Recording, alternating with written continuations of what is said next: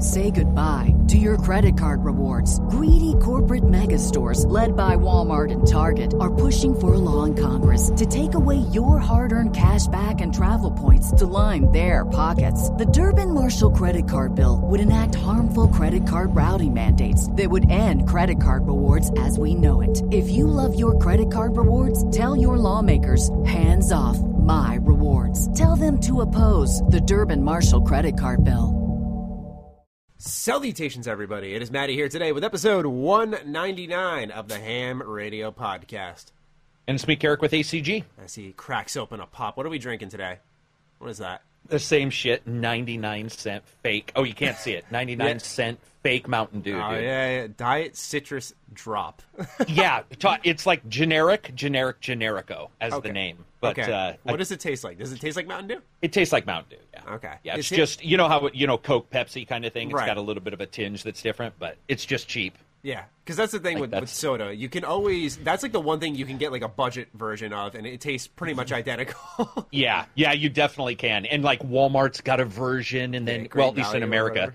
Yeah, you've got, and Kroger for Fred Meyer, at least here, Fred Meyer. I think it's called Piggly Wiggly in other places, but yeah. Yeah. I think that's the name of the stores in other places. But, there's always a generic cola. Yeah, and you can go pretty low. You can go as low as Tab, which I'm telling you right now, tastes horrendous. Ugh. I mean, it is the worst stuff I've ever tasted, and I can deal with some pretty shitty fucking rip-off colas. That reminds me of when I was in Canada last year, around this time, actually more like February. But I was in there, and I remember one of my good friends, Nick, me and Ivan went out, and one of our good friends, Nick, was like, hey, when you come back, make sure you pick up some Cheez-Its for me. And so I remember we were at Walmart, and this is a whole experience unto its own. We've never been in Canada. I've never been in Canada, rather. Ivan and Nick had. But we asked the employee there, we're like, hey, do you guys have Cheez-Its? They're like, what? I'm like, Cheez-Its. Do you have Cheez-Its? They're like, what are Cheez-Its? I'm like, what? I said what back? I was like, what do you mean, what are Cheez-Its? Because I'm thinking, like, this is a global product. They're like, right. Do you mean Cheese Nips? I'm like, sure. Because I'm thinking it's just an international thing. Like, they changed the name. So we buy them. Tastes like shit. They're terrible. Cheese Nips are nasty. Not good. Not good. And the best part of it all was when I was standing in the middle of the aisle reading the box, and someone was pulling up with their cart. And I was clearly in their way, so I was going to say, excuse me, move around them. And they moved around me and went, oh, my God, I'm so sorry.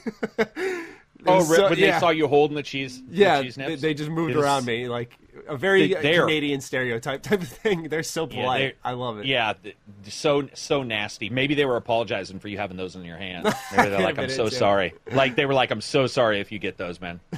Yeah, they're nasty. I love Canada. The time I was just going to ask, you had a good time? I mean, Edmonton isn't the best in my opinion, but Canada in general, I kind of like the peace and quiet there, and I just associate it with good times because I was there for a hockey tournament last year, so it was, it's a good memory. Oh, right, that was the hockey tournament. Okay, gotcha. Yeah. Anyway, as for our standard intro stuff, as always, you can go ahead and flick a buck. Flick a buck. This time we have the intro because I got the audio mixing correct. You got it figured out. Yep, so we're all good. Anyway, if you do flick a buck, you support the show. You can join both of our Patreons, and on my dollar tier, if you want to go the cheapest option, you get early access to this show right here. On top of that, you get Discord access, so you can chat with some of the most amazing gamers in the world. And if you go a little bit higher, you can get access to like Patreon exclusive videos. For example, this week I am posting a video for my puppy, which I have just acquired, and let me tell you, that has been a fucking handful. Holy shit. Like, I have been... You mean just, like, not prepared for the amount of activity? No, I was prepared, and so, thank God I was, but it's a lot, in the sense of, you gotta make sure, like, you're attending to him, walking him a lot, teaching him commands, and, there's only so much he can learn because he's so young, he's 8 weeks old, and so, like, between that and reviewing games, which I'm working on Days Gone right now, and another game that we can't speak of. But, 2 big reviews in progress. So it's like a lot at once, and plus I got to travel for Borderlands 3 at the end of the month. So a lot going on, a lot of good stuff, but a lot going on. What about you, brother? Yeah, unfortunately, same thing as you. Like, some games you can talk about, some games you can't. But, I've got a couple reviews in the bag, and then 1 or 2 that come next week. I will say the nice thing, regardless of the review of the game, looking at how they scheduled them, most, not all, but most had a fairly good early code, which was nice. Yeah.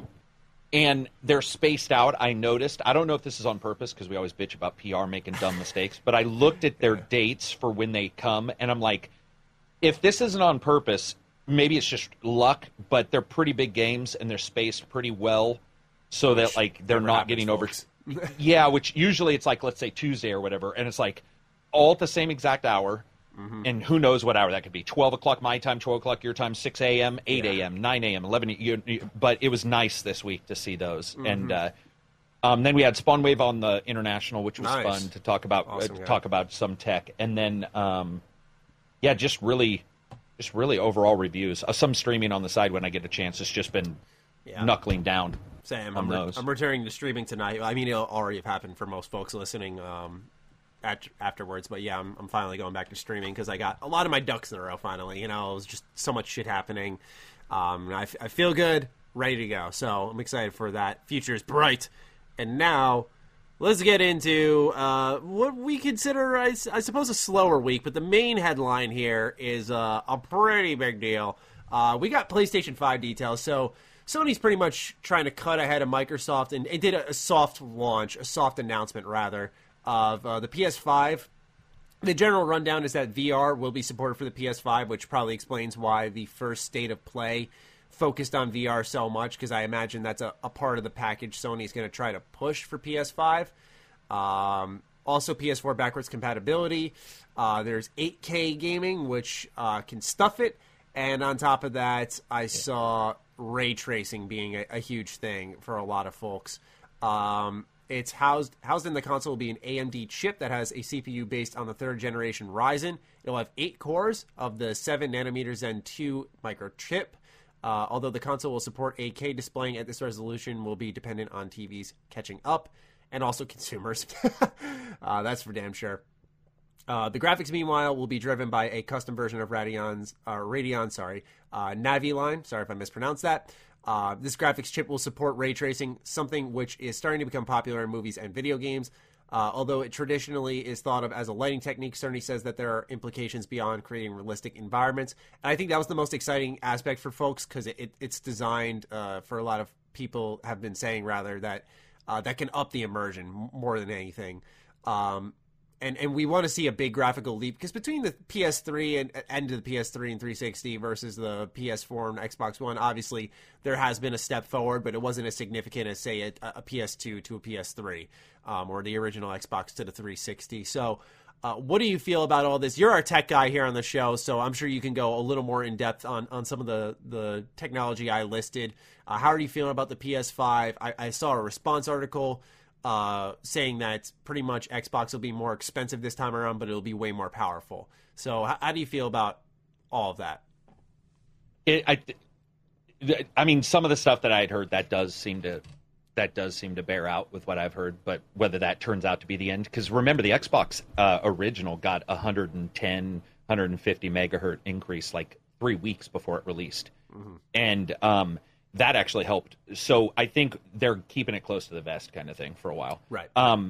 But overall, the one thing about ray tracing, and Paper Bag in your Discord and my Discord, he did discuss this, that the acceleration of ray tracing is like, it's actually, there's multiple steps to ray tracing, and the Pastebin leaker who leaked a shit ton of proper data in the last couple years also leaked this early. And one of the things it states in there is that the ray tracing is more like it also does it, not that we're concentrating on it, which would make sense because like we can already do ray tracing on our old cards now. It's just really slow. So there'll be some acceleration of it. It's cool because ray tracing, like you were saying, isn't just about lighting. There are other things you can do with ray tracing, which I think is cool. Overall, this is what we want, though. The Jaguar CPUs are terrible in these current consoles. Right. So the ones, and we don't even know if it's a separate, so you have a CPU, GPU, or you have an APU, which is both. And that's what I think the big question is, because AMD's got Infinity Fabric, which is just a fancy name for a connector. But it's like right now when they have a super high core chip, it's actually 2 chips with Infinity Fabric, which is supposed to be as fast as if they were 1. And so we don't know if they're 2 yet. So that'll be even more interesting because if they are 2, it offers the possibility of maybe some upgradability later on with like new revisions. If they're 1, then you sort of have to look like if you go in and if you fuck around too much in there, you get weird balance issues. Right. So that's all cool. PSVR being forward compatible is great. I think obviously they'll do a PSVR 2 because you can't increase the resolution on a PSVR. So the hardware, you can't make a 720p TV be 4K. It doesn't work. Do you think what they'll do is kind of like we'll call it, for lack of better words, like a PSVR Pro rather than like a That's second... exactly it. Okay. Yeah. And that's why the Elite, we were talking about this in our podcast, the Elite controllers for the Xbox, they're going to work with the new Xbox. Of course, yeah. XXL or whatever the fuck it's called, because people spend so much money. Like an Elite car, remember, an Elite controller is almost the cost of a PSVR in your hand. Like, it's $200 for a PSVR, it's $150 for an Elite some places. So, technology-wise, I think it's pretty much what we expected. There'll be some improvements. They did sort of, I don't know if this is true. But I did ask a couple developers what they thought about, like, the storage solution that Sony was talking about. They sort of blew it out of proportion because they were like, Spider-Man can only swing this fast because of the current hardware, but that's actually not true because the current hardware loads the game into your RAM, not off of your hard drive on a lot of games. So the RAM is already running at incredibly fast speed. You're buffering into your RAM. So it's like, that's why you do have games that are light speed. You do have very fast, right? And they were showing a video of like Spider-Man and they were like, oh, he can only swing this fast because of this. Well, technically also it's artistic. Right. You wouldn't want Spider-Man to swing really fast. So it's sort of a bullshit. And I would call bullshit on Microsoft. Okay. Yeah, I would call bullshit on Microsoft, Nintendo, if anybody did that. It was more of that was sort of like one of those times when you're like blast processing. Yeah, so the direct quote, by the way, all this information I'm citing is coming from GameSpot. Cerny demonstrated the change an SSD introduces to gaming by comparing a load sequence from Insomniac Spider-Man on a standard PS4 Pro and a dev kit of the next-gen next-gen PS5, but they really haven't announced it's the PS5. Next-gen PlayStation.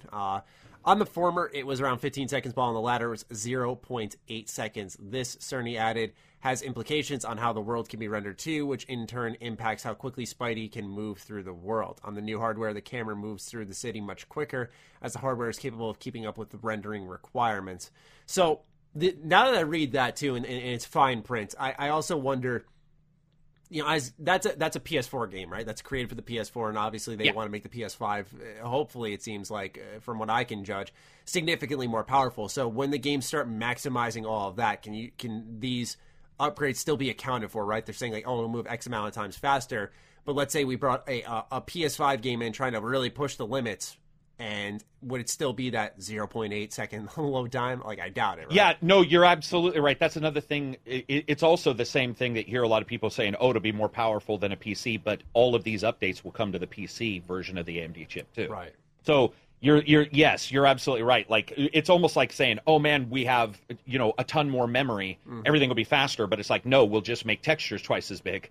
So everything just takes, you know what I mean? So you get that.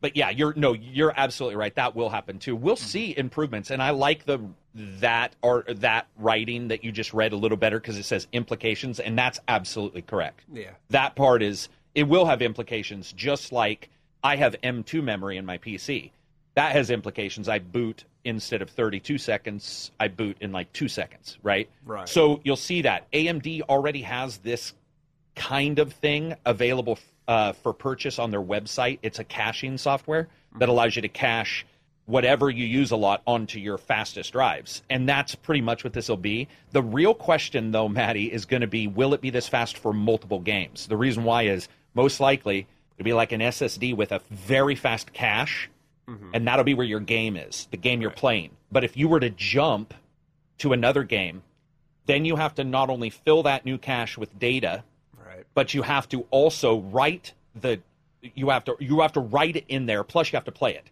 And so that'll be interesting to see, like, for somebody like you or I, if I go from one game to another, will I see, like, how are they going to account for me jumping into the new game and wanting to play at full speed? Right. And that actually will be a thing.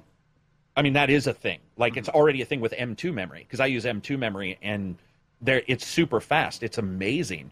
But it still gets bottlenecked. And then the CPU, I think a lot of this is also the CPU, dude, because the Jaguars are terrible. Most games are compressed, so it uncompresses, and that's CPU usage. So these CPUs are so much more powerful that the compression is like insanely fast. And then off a hard drive, to uncompress it takes longer. So now it'll be supposedly an SSD with a cache of some kind, which will be even faster. That's all awesome. And Xbox has already said they were doing it. Yeah. Yeah, it's a cool step. And it's what PC users, I think a PC user probably won't be like as stunned. But specific games, you bet Sony will do whatever they can to some way make, and so will Xbox if they have something like this. They'll do whatever they can to make it look like that's something never before done. Mm-hmm. It's sort of like a bull, like a bullfighter kind of thing. Where it benefits both parties to try to catch up to PC as much as possible, just because they're both seemingly starting to share onto the PC, like especially Xbox's side of things. But especially PlayStation, Xbox. We saw them lose a couple of exclusives, all Quantic Dream, and go straight to the Epic Store.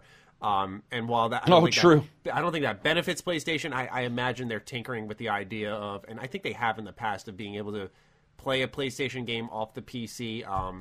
There's a way, I think, to like mirror it, I want to say, or something along those lines. I can't remember exactly the details, but I could have sworn I heard PlayStation was tinkering with that too. So if there's like another giant gap between them, like there was when we started the PS4 and Xbox One, I think that could present its own set of problems. So based off of your knowledge, would you say they've closed the gap a little bit at this point? Okay. Yeah, a lot. Yeah, because storage is a big deal. Right. But also you have to look at the cost. They can't make it too big. Otherwise, the cost of the console, you have to offset that. I think Microsoft is in a much better position to subsidize by just using Game Pass's funds to pay off. So, like, if I sell you an Xbox, I can say, I'll take a $100 loss because Game Pass is paying a shit ton of money. And then if you succeed by selling a ton, you actually make money anyway. If you don't succeed, you've paid it off with Game Pass. I think Sony's in a little bit of a different position. They also don't want to be left behind. So I think they're both going to be really close. And all it's going to do is, bring them closer to PC, which then makes it easier for a dev. Because a dev looks at a PS5 and an Xbox and goes, okay, they still are going to make Xbox One versions. Microsoft has made that clear. But that'll be your low setting. And then you'll have, like, your medium setting might be your Xbox X, and then your Ultra would be the PS5 and the Xbox whatever. Next. Which is cool. What confused me was when I was reading it, it seemed like they really hyped up the 8K gaming. And I looked at some monitors, and they were like $4,000-$5,000, like insanely expensive. Now, like you said, they are clearly keeping it close to the chest. But what would stop them from mentioning, we'll say current PS4 games could now run at 60 FPS consistently on our new system? The only reason, two reasons. It requires a patch, so the dev has to be alive, because a lot of devs will evaporate and move on. So you have to actually have a dev. That's one of the problems with backwards compatibility. So you have to have a dev alive, physically there to patch it. Then you have physics. Some games are tied to their physics, locked to 30 FPS to handle their physics, that kind of thing. Mm-hmm. So it can happen for most, I'm sure. I'm absolutely sure. It does require a physical adjustment. Because you don't want it to go too fast and have something crazy happen that you never planned for. You're like, okay, we're updating at 45 frames per second, 30 frames per second, what have you. Everything's fine. We can double it. And then you double it, and shit starts. We've all had that moment in Skyrim when you can hear fruit in a room going because the physics got fucked up, and you're like, what's happening? So that I would say the 8K is probably bullshit. It's typical PR bullshit. That, to me, is the most... And I've seen 8K versus 4, and 8K does look better. Right. But I think that's the PR. Like look how because much we here's... can do. Well, yeah, and Maddie, not to be rude, as long as you've got the right HDMI cabling and connector in the back of your console, you can do 8K right now, today. It's just what concessions you're making. Mm-hmm. So you could do a very... LucasArts games, let's say, like, one of those point-and-clicks... Yeah. You could do that 16K because you don't need to worry about a fucking 1,000 things being drawn. You could do it at insanely high resolution as long as the bandwidth of your HDMI cable or DisplayPort was high enough. So that's the thing people don't understand about resolution is you can say whatever you want, but frame rate and then action on the screen are what really dictate what you can do with the resolution. So I think they'll checkerboard too, which is what they do now to hit 4. The tricks, which is fine, where they do a bunch of tricks to get to 4K, where it's like not native 4K, and that stuff seems to work for a lot of people. But yeah, it seemed like that was typical what we would expect from Nintendo or Microsoft whenever they have new tech to sort of pretend it's another number, right? Yeah. Remember when it was 16-bit, then 32-bit, then N64? It's sort of like that. It's just like we're going to double a bunch of shit. Yeah, gotcha. The other aspect is obviously the games. We see that PS4 is doing, or PS5 is doing PS4 backwards compatibility, and it stops right there. Outside of PSVR support, which is, I guess, a sense of backwards compatibility in its own right. Sure. But it seems like Xbox has the edge there, right? Because that goes all the way back to the that might speak to a lot more consumers. When they see 8K, especially, like I said, they look at, and that's not to dumb down all the other cool stuff that Sony announced, but when they see 8K, they're probably like, what does that matter to me? Versus, oh, look at how far back I can go. I can not only access, let's say you just buy the console day and date. Right, like the Microsoft Xbox, like you said, XXL comes out, okay? Right? And you're picking it up. You don't have money for a game, but let's say you A, have Game Pass, B, you got a 360 game on the shelf, C, you got an Xbox One game on the shelf. You got games day one. How cool would that be? Especially if a lot of those Xbox One I have exclusives, a feeling that's how Microsoft will sell. Right, especially if the Xbox One exclusives have like huge updates. Price, right? I mean, that's a big deal. Like if I honestly do believe, Maddie, that that both of them will have weird deals. That's the one big thing I think will happen. Is like, I don't know if it'll be Microsoft or Sony, but I have a feeling we're going to see something odd, like Microsoft saying, $299 with a 2-year subscription of Game Pass or something. Because remember, they're trying to push that. Sony's trying to push something slightly different. Nintendo's trying to do their thing. Right. And so that would be really interesting to see if, we don't know how Microsoft is doing. I mean, they're doing well financially for sure, insanely well with Game Pass, but we don't know if that matters enough to where they'll be like, we want to just get consoles in the door, so we're going to subsidize that and give you it for cheaper, or if they'll make you, sign on the dotted line for a 1 year. But I mean, even look at State of Decay. Did you see the numbers? Insane. It just went up another million. Yep. It went up another million. That makes me happy. I like that game. No, so do I, but god damn. It's like a lot more. It's at 6 million. Yeah. It's a number that if you or I were sitting together and we were like, what do you think they're at? I would say they would be happy at 1.5 million. Yeah, like I'd be like, they'd be ecstatic. I would have guessed $1 million, yep. Yeah. And you just look at it going like, the fuck is happening? And Sea of Thieves, the only game I was rightfully corrected on this that has not been saved by Game Pass is Crackdown 3. Really? Strangely enough. That's odd. So isn't that odd? That's odd, but maybe it's a good message to Microsoft that people aren't just going to not all games can be right. They got to focus on quality and make sure they make like good exclusives, and it's not just going to always be. Because to cut myself off here, I feel like, for example, Sea of Thieves, people saw the potential in. State of Decay, even though it had some tech issues, once again, that's a game that had a lot of potential, and I thought was good at launch. It had its issues, but it was still a great game. Especially, it was like what, $20, $30, I think maybe. So those games I think deserve their player bases, but Crackdown, I remember when I reviewed it, I was like, this is just mindless shoot 'em up fun that can work for some, but they did it for 2 previous games. It didn't really move things forward. It felt very much like a 360 game. It didn't feel like anything new. But I'm most worried about the price points. That's where I sit on it all. Me too. Because I feel like there's always that one outlier who overprices it. Despite what they show. Well, there's the confident Sony is depressing because we've seen them tell us to get a second job. And the confident Xbox has been depressing because they put Kinect in, even though Kinect made sense business-wise because of the sale, how many it sold. But that's the thing I worry about too, dude, is like, that's why I'm thinking that they'll try to bundle it. Like, what if they're like, this could be a weird bundle, but like, what if they bundle it where it costs more or costs less for more? So it's like, okay, $4.99 or $3.99 with a 1 year. Because remember, this is something Dreamcast did. Dreamcast was selling for $99, but you would sign up for a year of something. I can't remember. It was like Comcast or something. Oh God. So like that kind of stuff. Yeah, I can't remember. That kind of stuff is not unheard of, and it would make sense, especially to get it in the door, right? Because you get once you get it in the door, that's what matters. Is almost no game companies sold a shit ton at the starting and then petered out. It has happened, but it's much more rare.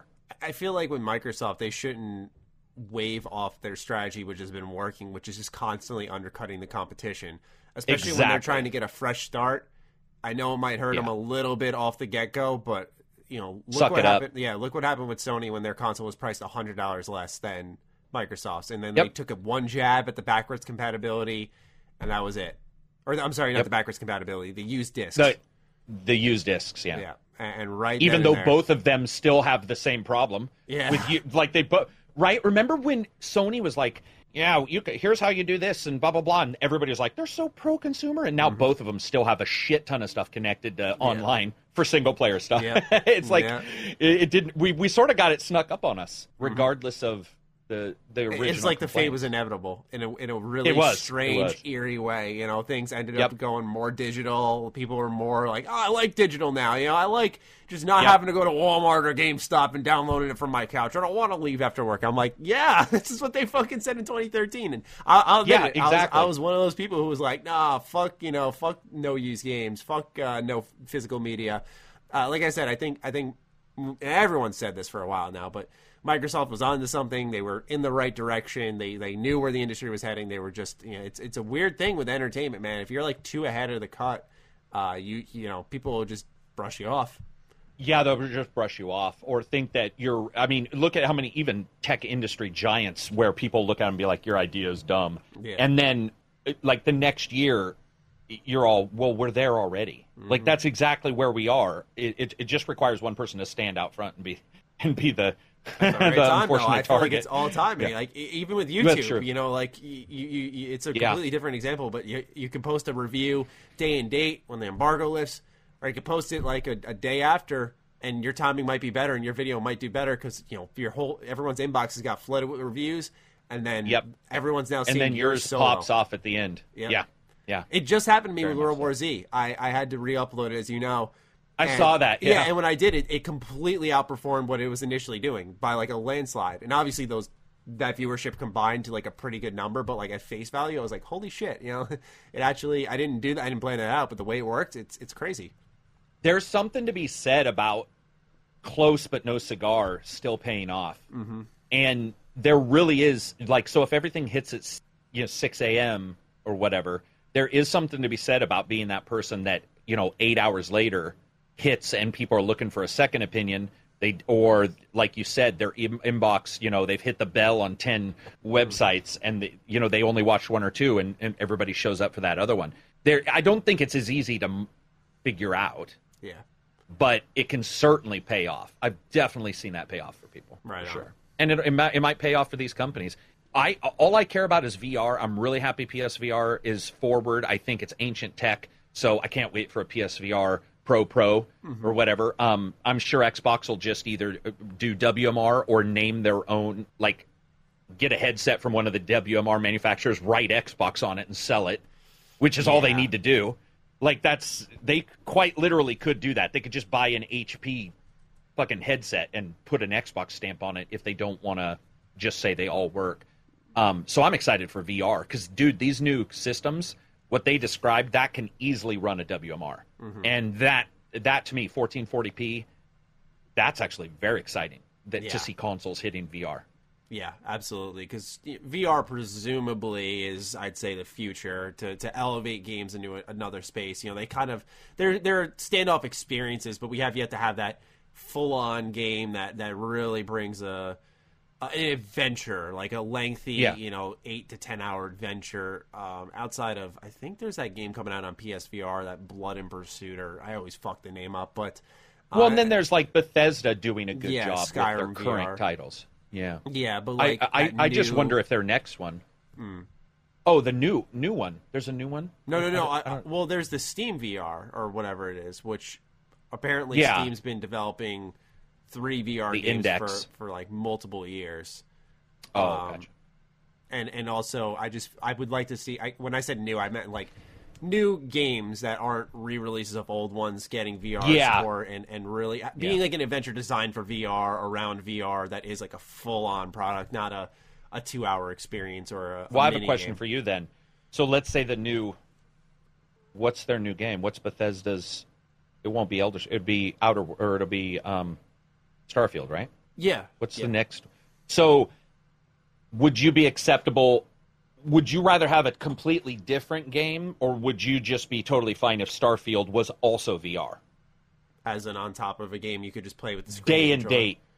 Yeah. Yeah. So because I'm okay with that from Bethesda. I think they've I think they've done a pretty good job supporting VR. I was gonna say I don't. Yeah, like I'm not against like if a game releases No, and I has know. VR support along it. By all means, I more so meant those games Just like, for? just for like a PSVR game. You know how it's like developed for the PSVR strictly. I want to see VR next generation really get that type of push where they start making just for PSVR games that are pretty mind-bendingly good and are expansive, not just like I said, truncated versions of series like Wolfenstein, Cyberpilot, something like that, or dumbed down versions, like a full focused VR title that really can blow some minds and elevate gaming. Because I think the thing with VR is I feel like a lot of people don't buy in until they try it, and for some it's like, okay, cool, whatever. But for me, it was one of those, like, I played it, and I said, okay, I feel like this is the future, because we're so used to always having the control in our hands, kicking our legs up on the couch, and that's, like, I think the pinnacle video game experience, but I feel like there's room for another area where things can feel different and play differently, and the experience is translated differently because of that. Because sometimes people just get like shut down, right? Like you get that mental barrier, and everything just kind of glances off. You, I guess, burn out a little bit because it's the same style of gaming all the time. So I feel like that's also where VR could thrive. It's just something different, and if you're doing big, crazy games through them, that could really help out too. I think I really do believe No Man's Sky is probably going to be the big, because they have gone in and like adjusted shit for No Man's Sky so that everything you do, like even your inventory, is based. Which is not what Bethesda did. God bless them, because I love Fallout 4 in VR. But it's not, other than the Pip-Boy, which is great. I mean, it's amazing to look at the Pip-Boy and be like, whoa, that's fucking... This shit's so cool. Yeah, you're like, that's pretty fucking insane. But you could still tell. Even Grimm just got a WMR, and he's like, how do I move? Like, there's some movement issues. But, like, No Man's Sky, it looks like they're totally, like, making it the star. And it's still going to be No Man's Sky. Mm-hmm. But... those kind of experiences, when somebody actually sees it and is just, there's something about it it is that cool aside. It won't replace pancake versions of games, but it does offer something that nothing else really does. Right. Like, it's pretty insane. Well, it seems like PlayStation got ahead of the cut. We'll see what Microsoft has at E3. And I have a question before we move on. By all means. What do you think about the controller? Will any of the two controllers, PSVR or PS4 or Xbox, see any major changes? Removal of the pad, the touch pad, removal of the light bar, switching of the sticks and where they are. Right. I feel like that's more of Microsoft's thing to make a more customizable controller right out the gate. I feel like, but if anything, I think Microsoft's controller, and I still believe is the better controller. I think the reason people toot the horn to Sony with their controller is because DualShock, what was it, 3 or whatever, was so bad. The one for the PS3. So bad, yeah. Yeah, it was very lightweight. It broke easily. The width of the controller and for people with big hands, it just felt uncomfortable to play with. And I didn't like it all that much. Where I always thought Xbox had a good idea and a good framework outside of the Duke controller. While that's an OG, that still was way too big as a kid. But I feel like Microsoft should just stay the course. If those dev kit leaked images I put in quotes were anything to go off of, which seemed like Sony went from having a touch screen or a touch pad to a screen on their controller, that seemed like a nice sidestep for it, because it looked like a wider version. You saw more of curves on the outside, where if you look at right now, I actually have it right next to me, you can kind of see it's a diagonal line slanted up, whereas the leaked dev image is it came outwards a little bit more. And it seemed like while the controller, you can see, is tilted back, it seemed like it was more straight up flat, which allowed for the bumpers to line up with your fingers Be a in a lot better easier. spot. Yeah, where you're not like reaching, because that's the thing I've noticed with the PS4. You move your hands very a lot, much. You reach, and your finger has to do this. It has to go from here to here to get it. It's a weird. There's something slightly off. Exactly, and it's not a bad controller design. I like the PS4 controller, but it stood to improve, which is why I expect a more significant change along the lines of what PlayStation's doing moving up to the PS5. What do you think? Do you think it's going to be any different? Yeah, I don't know. I do believe that Microsoft will probably put buttons on the back. Microsoft has always played with buttons on the front, like and paddles? I'm a fan, and I know no one else is. But yeah, I think if they don't put ABC, XYZ on the front, they will probably do like the Elite, and they'll have one or two buttons in the back. I think that's a good step. Also, I think there's a ton of games where I don't like pressing the PS, because I have the PS4 as well, and you have the little tiny select buttons right next to the sensitivity pad, and it's like they're not really tactile. The idea of having, back finger buttons for, something you don't do a lot I think would be a bonus. Okay. I think the Elite is sort of their plan, and then you make a bunch of them so it's cheaper, right? Like, so right now they're selling them as Elites, but then, like, maybe it becomes the de facto or very close to the de facto for the next system, which I would love. My question with that speculation is, let's say we get a third-party game, and let's say that controller you just suggested with Microsoft happens. It's got the paddles in the back. I actually have a Scuff right here, which has the paddles. Back. And let's say, Microsoft does that. We got a third-party game. PlayStation's controller does not have paddles in the back, but those are additional buttons on the Xbox controller. Now, are you imagining those paddles are just buttons you can remap A to the right bumper, or I'm sorry, the right paddle in the back? Or are you imagining these are like brand new buttons that add to the gameplay that are almost like a black and white from the original Xbox on top of the LB, L2? That's actually a good question, because I'm dealing with that on a game. I don't know if I can, and it's one of the other games I'm reviewing, and it's an old game ported onto a new system, and there is a weird button combination that I'm pretty sure is exactly what you're talking about, where I'm like, the fuck am I doing? I don't remember doing this prior. Like, this feels a little off. It feels like there's too many buttons to do one little thing. So, yeah, that I don't know. It's a good point. Is like, is it going to be, C and D? Like, button C and D is like a completely different thing. Or is it just going to be your combo, where, like, you can add two buttons and remap it? I think that's also fine. It just feels like Microsoft's not going to stick with the Elite as just the Elite. It feels to me like that's the one place where they look at stuff. Like you said, they are sort of messing around. They're the ones who are like, yeah, the Elite, the original Xbox's D-pad isn't good, so they fix that. Right on. Bluetooth in the original Xbox, which I have, doesn't work very far. Maybe 15 feet, maybe 20. And the new Bluetooth they put in the Gen 2s are much better. Yeah, that's a good point, man, because then you also have backwards compatibility to worry about. Like, if you get a new game and it also works on your original Xbox, can you add a C button? But the thing is, they do have to move forward, too. Right. At some point, you're trapped in history. Yeah, it's a good question. I didn't think about that. I guess remapping is probably the best bet, but then it's a little less function. I was hoping for more functionality, but right, additional buttons for things to happen, to put it simply. But yeah, because they're doing mouse and keyboard too. Like, Xbox allows mouse and keyboard, so maybe they it don't would be a good option for remapping, but also we'll say with console MMOs, which are starting to trend maybe upwards, and especially in the next generation, you could have additional hotkeys through those buttons that you could attach. Or radial, where you hold it and now your A, B, and X, Y do different things. Right. I don't know what the term is. Modifier key. Yeah, right, that's right. true. That's going to be, dude, in a weird way, that's almost more interesting to me than all the hardware and stuff, is like the input, because Microsoft with mouse and keyboard has already shown that they're pretty cool with that. And it's like, what else can we see? Which would be very fun. Very fun. Time will tell. But now we move on to news that I know you're really pumped about, and a lot of people were. I've never even heard of this game, so how dare you? Yeah, a new re-release, I guess we could call it. 13? Is that what it's called? Yeah. Okay. Yeah. 13 is coming back. PS2 game. Cell-shaded FPS character in a world with Borderlands 3 coming out. Why do I care about another cell-shaded FPS? Let me know. So it was one of the first games that I noticed where they used the graphics to actually inform the gamer versus just being cool graphics. So It was a comic book style game, but if you bought the skill to hear enemies farther away, you actually saw the word thump when a person walked written like a comic book in the game world.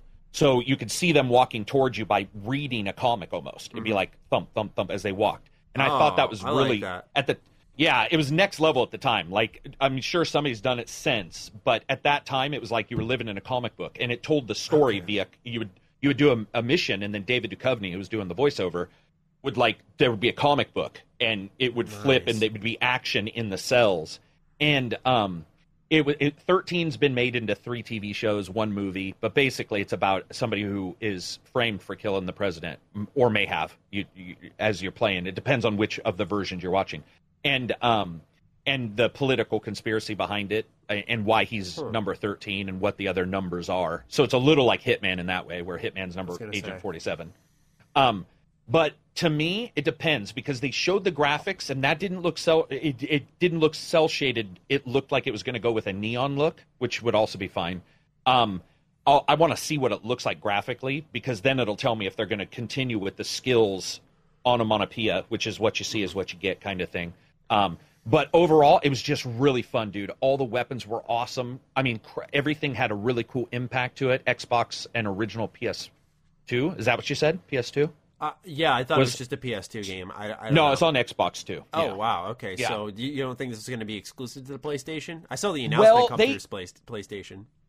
Exactly, and so I don't know, but I know the original is Xbox, but it's not any, I don't see any reason why PlayStation wouldn't have an exclusive. It's just one of those things where, maybe a company, approached them and they were like, yeah, we'll support you. So, I mean, whatever it's on, I'll be playing it. Because, dude, I don't know if it's a remaster or remake. I don't know if it's like a sequel, or if David Duchovny will return for the voice, because David Duchovny isn't the best voice actor in the world. But it was cool at the time because we hadn't seen a lot of voice actors and real actors show up. I don't know if you've done this, but you'll play a game like Punisher, which I love, but Thomas Jane didn't do the voice. So I was just like, this is not the person that I want to hear. So that'll be interesting to see, who they redo it. Yeah, are they going to use David Duchovny? Are they going to use somebody else? Dude, it's so fun. It is just fucking a fun game. Is it reminds me of World War Z? Is there extra abilities, maybe? There's some RPG elements, some skill elements. I'm just trying to get a feel if it's just because I know, like we said, it's a PS2 Xbox game, so I'm trying to feel out the scope of the gameplay. Yeah, I mean, the only what was the Time Splitters? Time Splitters. It's like there was some elements of that sort of. It sounds neat. It sounds like, from what I've gathered and from what you've told me, it sounds kind of like a hidden gem that combines elements from other games. Yes. Try to make its own, and actually succeeded on creating its own identity, unlike a lot of others. Okay. It sounds... I was surprised because I got the trailer and I went to comment on it, and I thought I was going to be the only one, and that was a very popular trailer. I saw your comment. Yeah. Oh, did you see my comment? I did. You were like number one. Like, what?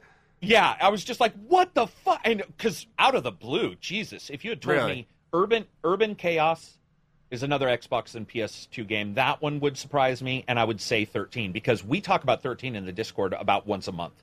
Somebody will be like, remember that associated shooter and blah, blah, blah, and somebody will be like, 13? You'd be like, yeah, man. And No One Lives Forever would be the only other one that I think gets talked about as much. So I was really stoked to see that many people excited about it. Really excited. Yeah, it's crazy. Wait, the thing, though, is as a KOTOR fan, I really wonder, man.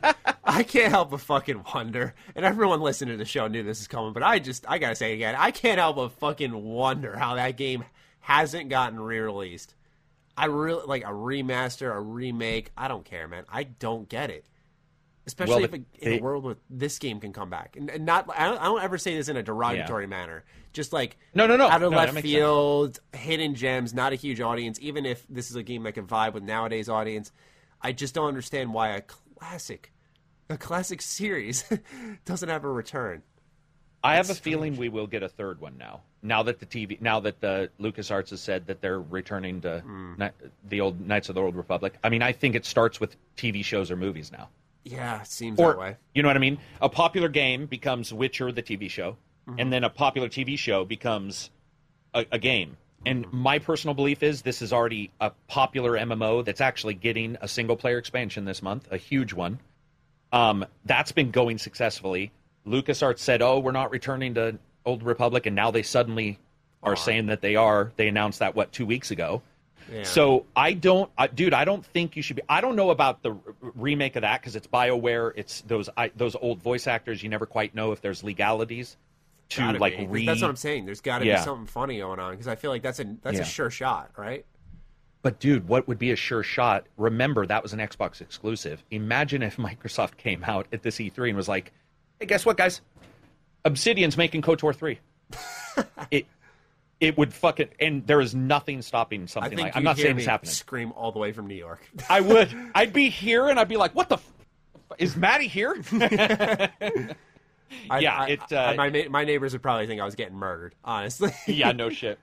I mean, that kind of stuff I feel is possible now that they said that the is it a movie or a TV show? Did they say? They just said that they have plans to develop something for it and that they're looking into it. They never said show or movie.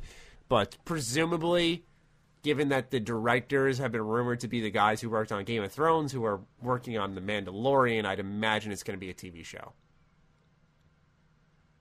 And I mean, it could be, dude. People just don't get it. Star Wars, whatever you may like it, but the Old Republic time frame. It's its own thing. The amount, it's beyond. It's the coolest. I mean, I'm not even trying to diss on. I love Luke and Darth Vader, but when you look at Old Republic, the amount of fresh narrative that's there is fucking beyond belief, and far more interesting than I think the more tropish stuff we have now, which is you are the last hero. Medieval, it's yeah. I think a lot of people who aren't into Star Wars now, or who are going to get introduced to Star Wars, even like adults who grew up through when Star Wars first became a thing, I think the Old Republic is that thing that could reignite a lot of their love or spark a love for Star Wars because it's just so. I remember as a kid, I wasn't a big Star Wars fan, and then I played KOTOR, and just the idea of vibro blades. And it's a big deal, though. Grittier armor and more metallic, almost like a medieval knight style armor. I was like, this is Star Wars, but it's not. It's so different.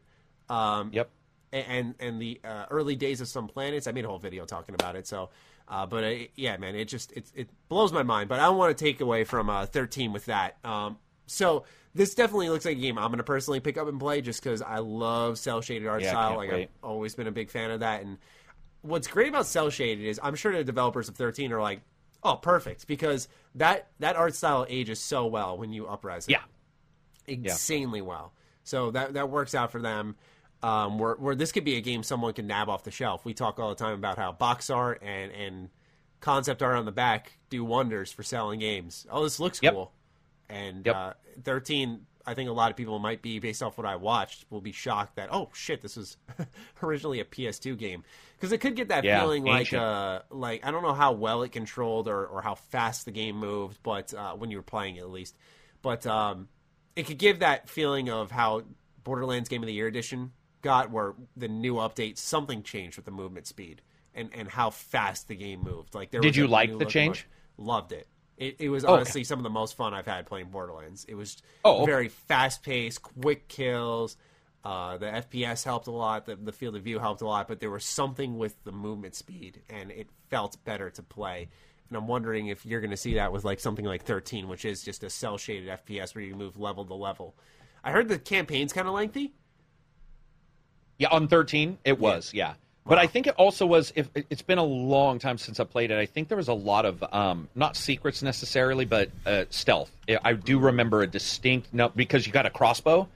And I remember the crossbow, once you get it, there was a lot of, moments where you could, go slow. And then they told huge stories in the cutscenes. That was the weird thing, is, the cutscenes with the comic books, it was quite lengthy. It wasn't, not that it's not lengthy today, but it costs more because it's CGI, so I think they cut down the amount of time.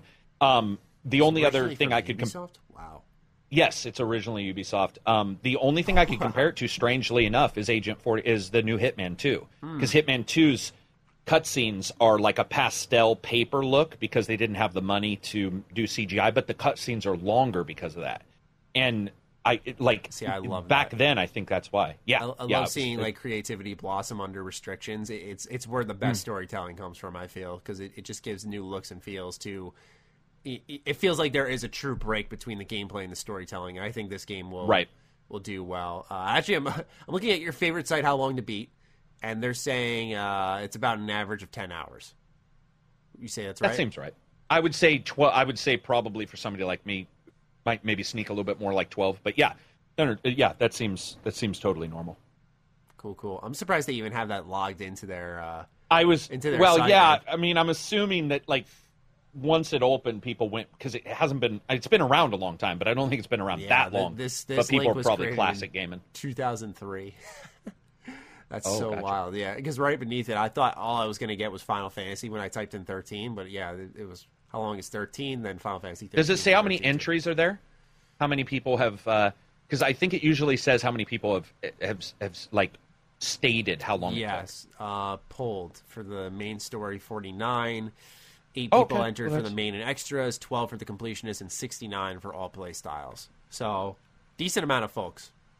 Yeah, enough to get a good overall, general ID. Even if somebody's fucking around, which is the only problem I really have with that site is somebody could. It says a total of 169 people.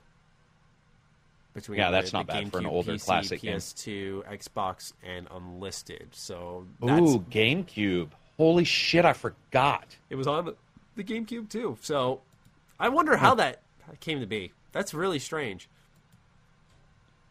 Shit, man. Well, and it's also an insanely popular French comic book.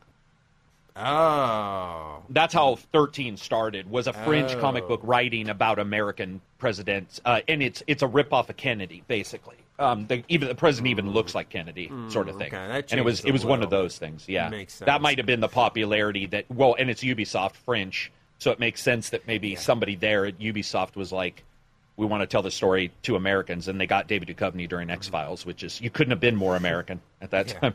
Unless you just got an eagle with a fucking cape made of flags. You couldn't have gone more American than David Duchovny. That's got to be so cool, because I'm sure the developers who worked on it were like, this is cool, and then they clearly didn't really light the world on fire, and to see it come back 16 years later, and people be like, whoa, it's got to be like a cool feeling, and as they reminisce on all that's changed between then and now, that's awesome. So good for the developers. Yeah, it's very cool. I hope that game really does well, and I'll definitely be giving it a look. But now we move into the Switch realm. So we're going to start off with Super Smash Bros. Got new DLC. Nintendo announced that Joker was dropping on, I think it was April 17th now. 17th, yeah. It was announced the day before it was coming out the following day. Alongside that, it came with a new stage, 11 new tracks, a video editor on top of a stage editor. Just a substantial amount of content for a patch. You do have to pay, I should say, for Joker, but I mean, I was playing as him. I've been playing as him a lot. He plays extremely well. He's fun. When you go and call in your persona, which is a lot easier than you think it would be, because the way the video promoted it, they're like, yeah, you got to do down B, and when you get hit with damage is when the bar will fill up a little bit quicker, but it also fills up faster if you're behind on stocks or damage. So it kind of balances him out, but he does a fuck ton of damage when he calls in his persona. It's wild. He just feels fast and fluid. But more than anything, it is a huge amount of exposure to a franchise that has been growing in popularity over the years, and now in just a short few days, come next week, we'll be talking about it. They're going to be making a lot of Persona-related announcements, presumably Persona 5 on Switch, as well as Persona 5 Royal, which is going, or the Royal, I think it's called, which is going to, based off rumors and leaks, is going to include, I think they said, a new protagonist, new scenarios, much longer epilogue, and so on, which is really exciting, because those were, at least the longer epilogue is something that I thought Persona 5 originally needed. But have you had a chance to hop into Smash and try out the new DLC, if at all? Not the new DLC. Okay, cool. Nope. I finally only got to play Smash like last month. Wow. For the first time ever. I think it's such got my fucking butt kicked. Yeah. Kicked. I think I won. Dude, I think I've won 2 matches out of like 12. It's a well, game I mean, that'll there were humble you. a bunch of people playing, but yeah. It really is, because it looks so, because of the character roster, it looks so pick up and play. Like, man. And if somebody knows what they're doing, it's not even like Virtual Fighter where I feel like, or a fighting game where I feel like I can sort of, there's a lot of shit that goes on a small screen, and you're just like, what the fuck? Shit's going insane. Yeah. And there's a lot of mechanics that, like, I think are more complex than you would think if you looked at it. Yeah, because I always imagined Smash as being like a simple brawler, so to speak. But when I started playing it, I think I got like 180 hours in it now. And when I really started like diving, wait, in this one? yeah, The man, fuck? I fucking That's love a that lot. game. I'm genuinely considering putting it on my 2019 Game of the Year list, because we got it so late, and my Game of the Year list was already complete because I was on vacation at the time. So I was like, you know what? I'm just about to throw this on the 2019 list, because this is definitely one of the best games I played. Like, it's so much fun, especially because that expansive roster, spirit mode's great. They added new spirits, by the way, in this update. If you get Joker, they added like the entire Persona 5 roster in as spirits that you can acquire, which is pretty neat. But what I really wanted to personally start off the discussion with this Smash DLC is, I feel as if fighting game DLC has always been lacking, and this is the first time I feel like a developer has got it. You know, a stage editor, a video editor. I'm not going to hype that up because I don't think the video editor is a huge deal, but still, a stage editor, that, and then a new character, new stage in general, and tons of new music. It gives such a great feel to the game. Why aren't other developers like we've seen in Injustice 2? They just bring a character and that's it. But like, the stages that you fight on, why is that never a focal point to bring new content for that, new music? You know, I know it requires more effort, but I feel like the fighters that we generally talk about on the show, NetherRealm fighters, Smash Brothers, Tekken, Dragon Ball fighters, which only brought in one stage in its 2-year life, you know, I feel like they need to catch up with the times a little bit. Would you agree? Yeah, I think the lack of stage DLC is the most infuriating part of fighters right now. Mm-hmm. Because that's where you're. I mean, yes, you got a new character, but you're also wanting to look at new stuff. And there are so few games that actually are like, here's a new, and rarely new music. That's like even rarer than new stages. I think. I mean, unless I'm missing it, which is possible. You might have a theme for like Hellboy and Injustice. I don't remember, but. Long story short, like I would love more stages, and especially 2D, like a NetherRealms game. I'm not saying it takes less, but well, in a way, than a 3D stage with like knockouts, it might take less. And I'm really surprised. Dead or Alive 6, I think I was told that they are doing at least one stage, and I think Dead or Alive in the past has done like 1 or 2. Have you seen the price of their DLC though? No, but their game also did the free version too. They released, and then 2 weeks later their pricing went everywhere, and I honestly haven't gone back. I really like that fighter. I haven't played it in a little bit, but I remember seeing a video. Dead or Alive 6? Yeah, I really enjoyed that. It's not bad. Mm-hmm. It's a great fighter. It's fun. Yeah, I saw it getting like 6s and 7s, and I think it's because people played the story and took it very seriously. And I said right off the bat before this game even came out, anyone who touches that game should not touch the story, just because it's not what the game's about, but it's about just use it to learn. Yeah, and it has a very thorough tutorial. I mean, that's a great fighter. Very thorough. But it's DLC. That's just like, I think all of its content combined prices over $1,000. Like for Dead or Alive 6? Yeah, like insanely high. What are they selling? Skins. Like... I think here. Let's take a peek real quick. I know skins are a definite. Dead or Alive 6, sorry, DLC. I'd also like, in the meantime, to correct myself, I meant to mention that Dragon Ball FighterZ does include tracks with the new characters. They both include their own individual themes. It's a big deal to me. So the Dead or Alive Season Pass is $93. You get 2 new characters and 62 costumes. For $93. Yeah, that's not acceptable. And then I mean, I don't really have an answer for that other than that's not acceptable. Like, yeah, I won't support that kind of cost. Yeah, I'm looking right now at their DLC, and we've got the Happy Wedding costume Volume 2, Volume 1. So it's everyone in wedding costumes. Core Fighters, the Season Pass, of course, is $93.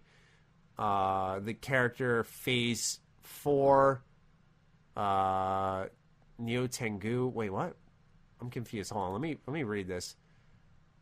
Dead or Alive 6 story unlock key. What the fuck is this? $20. Okay, that's what I was talking about. Yeah. So originally the game was $60. Then they did the Street Fighter kind of thing, where they gave you a quarter of it for a very low price, and you could choose fighter purchases from that point. And that's when the price got confusing to me, so I just never, because I owned the game. But these other things you're talking about, that's... so that's why all the characters, because I saw like Hayabusa, I'm like, $4, why? Okay, so that's how it all adds up. Yeah, what the fuck, man? There's just a ton maybe of the DLC. 90, there's just a ton of DLC. Well, that's the problem, it's confusing, and it needs to stop. But... Yeah, all right, I'm looking right now. Holy smokes. All right, so what we've got is the Season Pass, 2 volumes of costumes, all the characters from the game for $4 each, and the core fighters, 20 character set, $50. Unlock all 20 characters. This may be offered as a free trial for a limited time in the future. What the fuck? Yeah, they've done it once, too, where they've already had it unlocked for a little while for free. I know people were playing it. Crazy. I like the idea. I do, too. Of that, because I don't think Killer Instinct handled it poorly. I think Killer Instinct was pretty good. They were like, here's your 2, then you got a free fighter to test every, was it month or week or something? I can't remember how they allowed. Was it monthly, where it's like you can test out the a new fighter? Right in the beginning? Yeah, we're talking about, right in the beginning. I want to say monthly, because I played that game a lot when it came out. I really liked that game. And I am okay with companies offering a different tact on fighting games, for sure. Like, I'm okay with that, but not at that cost. It needs to be the same, pretty much like the same cost if you wanted to buy them all separately, or the same cost if you want to buy them as a group. But if you don't want to buy them all, it's cheaper. Like, to me, that's the way it makes sense. It's like you don't just add these huge amounts of money. Also, that just hurts the fighter, I think. Yeah, because the competitive scene will find it difficult if there's like all these different random things that they need to purchase, and people just move on. Yeah, man, it's like I said, I think it's kind of perplexing when you look at it too. Like, you just heard me live looking at it, going, "What?" Like, because I had no idea what I was looking at originally. It's just, and I only know because somebody in my Discord likes it. I will say though, all intents and purposes, probably the best sidestep in a fighter. Oh yeah, since the original sidestep was created. That sidestep works for the first time in fucking years in a 3D fighter. And when I fought online a lot, it fucking throws people off because it works. You know why? Because I don't think anybody... Dude, it's never worked. But I mean, Virtual Fighter 3 or 4 started using it, and I remember that was the only one that worked. And then years of them trying it, and always felt sticky. You'd be like, no, fucker, I double tap down. Like, go in or go out. Try to double tap down, but you'd say you'll like crouch.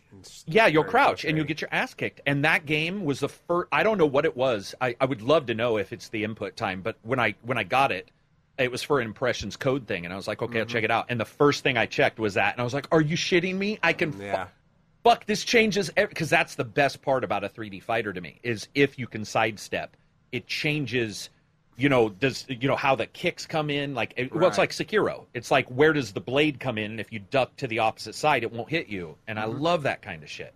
Absolutely. So it's got some good elements. It's got some good elements for sure. I agree. So, yeah, fighting DLC is all over the place, it seems. It really does. But I think Smash is leading the pack, if I'm honest. Hopefully, a lot of companies. Well, it's got a mission editor, didn't you say? Or a level editor, right? A level editor, yeah. So it's already past anything. I mean, it's wild though, because I was just saying like 2 weeks ago, I said, man, imagine if this game had a stage editor, and then they added it.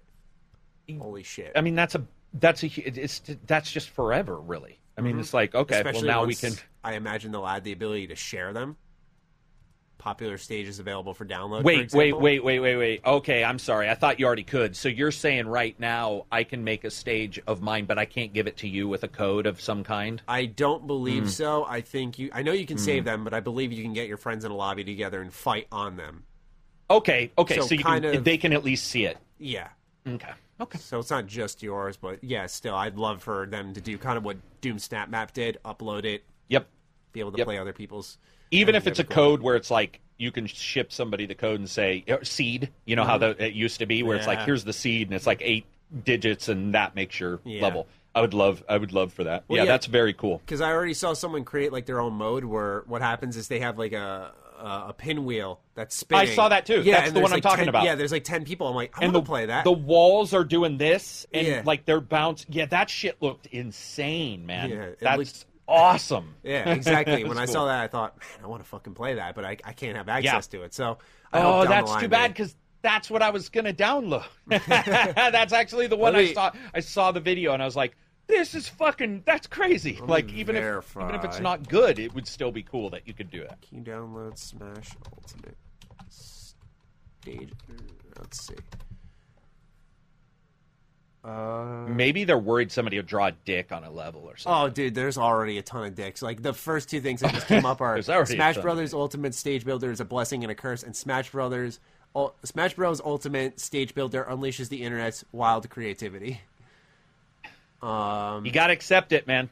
You create you allow me to build something even with Legos. There's gonna be a dick on somebody with dude. Seconds. The first thing I said to my friends, I was like, I'm definitely building the dick stage. Just like 2 balls and just a dick going down balls into the penis. That erupts occasionally or something like that. Yeah, someone had one that was shooting lava out. Like, just people are making dicks nutting all over the place. I'm like, what the fuck? There we go. Let's see here if the stage builder is available to download shit. Stage Builder has a function that prevents you from drawing certain shapes. Those shapes include penises. Someone on Smash Brothers development team was paid to code and create penis detection software. Okay, so wow, that's crazy. They're trying to thwart us. Now I want to try it. Now I want to beat their penis detection software. I mean, they clearly failed because I saw a ton of dicks. It's like when you build them too big, the software is just like, this can't be a dick. It's got to be an airplane. Oh my god, some of this shit that... Oh man, these are hilarious. Alright, so the article does say here, this isn't the first time Nintendo's introduced a stage builder function in its game. Super Mario Maker, for example, lets you share your stages online, so the company has a basic idea of what to expect. Okay. I don't know if that means you can share them online for download. Someone will have to let us know in the comments. Or I bet you would be seeing that if you typed it in. It would be a thing. I feel like I would have. So that's that, though. And now we stay on the Switch, but we move over to a different game this time. It is one that Carrick would like to talk about, and that is Dragon's Dogma. Yeah, dude, like... Yeah, it's crazy to be that wrong on it. Well, okay, so the system still has the issues I had with it originally, but like a lot of them have been fixed, and a lot of the games that have come out have been awesome. It's the Dark Arisen, right?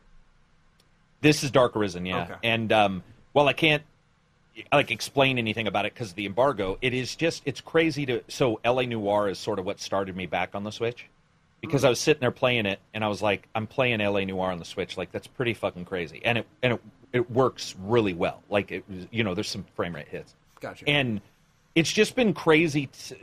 I got the new battery thing I was telling you about, so I can play it longer, which it totally changed my world, because that was another thing. Whenever something gets low battery, I get nervous.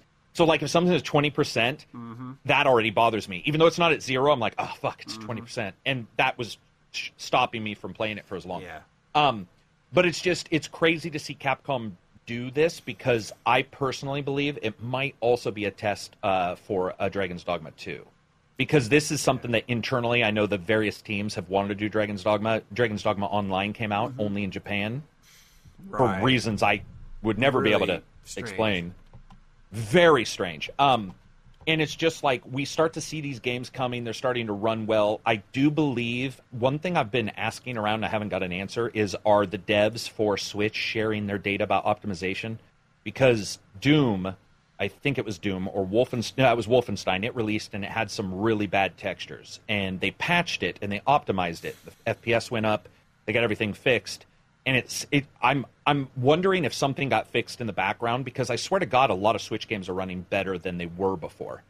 And to me, that's cool, because that means, there's more of a chance of some of these games that I would never have thought would be on the go, if I want them on the go, can be on the go on the Switch. And then, of course, on the Switch too. look even better or what have you. But it's fucking crazy, dude. It's like, it's so weird to be playing Dark Arisen on the Switch. It's the weirdest feeling because I just never thought that would occur, especially because the Xbox One and PS4 didn't handle it well. I don't know if you played those versions. Yeah, I played the 360 version.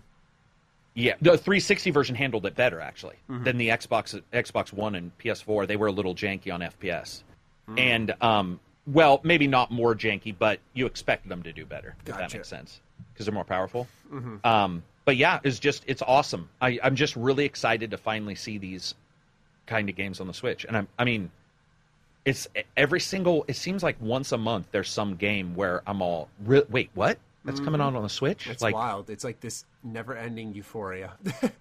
Yeah, it's very cool. It's cool to support a portable for me. For I found an article, because I could have sworn I saw something, and I was right, that the director of Devil May Cry 5, who did work on Dragon's Dogma, said in reflection of his past 25 years on Capcom, admitted that prior to taking on the role of director for DMC5, he lobbied executives to either allow him to work on a new DMC or create Dragon's Dogma 2. Naturally, the feeling was that a return to DMC would be something of a better choice right now, but returning to Dragon's Dogma is something Itsuno would love to take on at some point. So, I never take the would love to super seriously, because we're human. Right. I would love... I talk about every fucking show shit I'd love to do. But still, I think those were two options that were presented to Capcom. They were this close to having it happen. I imagine if he's still talking about how he'd love to, it hasn't happened yet, but he said the reason he'd love to go back is because he thought that Dragon's Dogma was the biggest challenge he's experienced in his career that spans a quarter of a century. This info comes from GameRant.com. But, yeah, so I wouldn't say that Dragon's Dogma 2 is out of the realm of possibility by any stretch. And DMC5 did well. Mm-hmm. So exactly. Maybe that'll help it even more, right? Exactly. It did. God, so good. I wanted to play Dark Arisen again. I played it on the PS4 for a little bit. And what's weird is the original version, the worst version of it, clicked with me. I really liked it. It's not like I played it and didn't like it, just there's something that's failed to grab me with Dark Arisen. So, is there a switch effect here? Is there something that I'm going to plug this sucker in and I'm going to be like, oh yeah, I love Dragon's Dogma again? I mean, I'm telling you guys, like, I played the original version, like the no fast travel version, where I had to fucking run everywhere, and I was like, this game's the shit, hidden gem. I still talk positively about it because I know, like, just Dark Arisen at times doesn't click with me. I was not a fan as much of the Dark Arisen content as I was the original game. Because the Dark Arisen content was almost like a rogue kind of game. It was just like climb a tower almost. Yeah. And, well, not almost. I guess that's what it was. But I would say that there probably is a switch effect because you are playing this game that you did not expect to engage with on the Switch. So I think a lot of people will probably, regardless of, anything else, will end up liking it for that. Right. I think what'll be interesting is to see if people look at it like they did with Skyrim, where with Skyrim you're like, holy shit, I'm playing this on a handheld. Yes, it's locked at 30, but it's locked at 30. And see if people react in that way because it is this massive title that, gotcha. Because Dark Arisen is another, I can't remember how many hours, but Dark Arisen is another, 50, a ton of 60, hours. I feel. Yeah, and so I don't rightly know. I will say that I was... No, can't say that. Sorry. Trying to walk around anything. Yeah, I mean, I'll just say... Yeah, if you can, it's all good. Yeah, I'll just say that I certainly could see it getting new fans for Dragon's Dogma because it's on the Switch and they may not have experienced it. And it fits that, where it's like, it's a full... you almost said it with VR. Oh, yeah, there's a lot of VR games, but they're not full games. They're this or that. And with the Switch, we've spent a long time where it felt like mobile games that were up, like more was added. Or there was the occasional gem. Right. But now we're starting to get the LA Noirs or whatever, and you're like, fuck, this is pretty insane. And then, and then you're getting Skyrim, and you're like, damn, this is running well. Doom and all that kind of stuff. So I could see it definitely getting fans because of that. Yeah. Right. And then also, speaking of the Switch getting stuff, now we're seeing like Mortal Kombat 11 coming around. Oh, that's the other one I was trying to bring. Yeah. Yep. So that'll and be they awesome. showed a trailer, and it looked I mean, it looked solid. It looked like what I would expect, them graphically to be able to pull off. Because, well, here's the thing that people will fail to realize, I feel, some at least, is that they have to hit 60 FPS for that game. And that definitely comes with more graphical concessions than in general. Even if they wanted to get it functioning, now they got to dial it back a little bit more so they can run at that higher frame rate, and that's what's going to happen. Yeah. So you'll probably see the videos of here's why Dragon's Dogma, here's why Mortal Kombat 11 on the Switch is fucking hideous, but I think it's within good reason. I would rather a fighter like that run at 60 FPS the whole way. I think there'll be some funny screenshots from it, but it's going to happen. Yeah, but I mean, that's sort of required for that game, right? Like, it not, absolutely is. Even Dragon's Dogma could drop FPS and you'd be like, okay, whatever. But with a Mortal Kombat or something like that, I think of all the things you want to worry about, it's FPS first, everything else after that. Mm-hmm. Exactly, and that's what a lot of gamers preach, so we'll see if that is followed up properly. But Dragon's Dogma on the Switch, when does that come out? The review is Monday, so I would assume 23rd. Okay, makes sense. Yeah, that'll probably be one I pick up over the summer or something, because I want to give it one more shot. Sometimes the Switch just... something clicks. Something happens. That I didn't like Dragon's Dogma again, but it's one like I want to go back and replay. And I think maybe the Switch version, especially with the power thing that you showed me and I now have. That thing... it's a tank. I love it. It is a tank. It is a tank, but that indicates that there's a lot of battery life I don't have to worry about, which makes me happy. Amen. All right. And the last topic, which is a pretty sad one, but also exciting, is that The Last of Us Part 2 cinematic filming has concluded. A photo was released on Neil Druckmann's Twitter account. It was of Ellie and Joel, the actors of them, Troy Baker, and I can't remember Ellie's actress right now. Oh, my God. What is Either it? can I. Holy shit. Hold on. I almost wanted to say Ashley Olsen. It's obviously not, by the way. I think you might be on the right track. Ellie. Is Ashley right? The Last of Us actress. Ashley Johnson. Okay. So you were on the right track with the Ashley. I thought it was an Ashley. Anyway, there was a photo released that showed them in their mocap suits, pretty much indicating that filming for the game was complete. Now they have to put it all in the game, of course. But, they also showed, like, the end script. And it seems like this game is making some serious progress. What do you think about The Last of Us Part 2? Are you excited? When do you think we'll see it, more importantly? Not insanely excited, but I think we will see it. I think we'll... Yeah, I think there's... If they've just filmed the last scene of the cutscene stuff, certain companies do that at the end, and then other companies do it at the beginning. But I'm assuming if they film that and they're done, that means they can't really change gameplay that much, which means they already have the gameplay done or very close to done. Mm-hmm. So actually, like this fall, because we haven't got an answer right on it is PS4, presumably. It's not PS4. It's not 5, presumably. Then it might be their big winter title. I could see them doing that. But I don't have any data on when that one's coming out. I haven't heard any rumors even.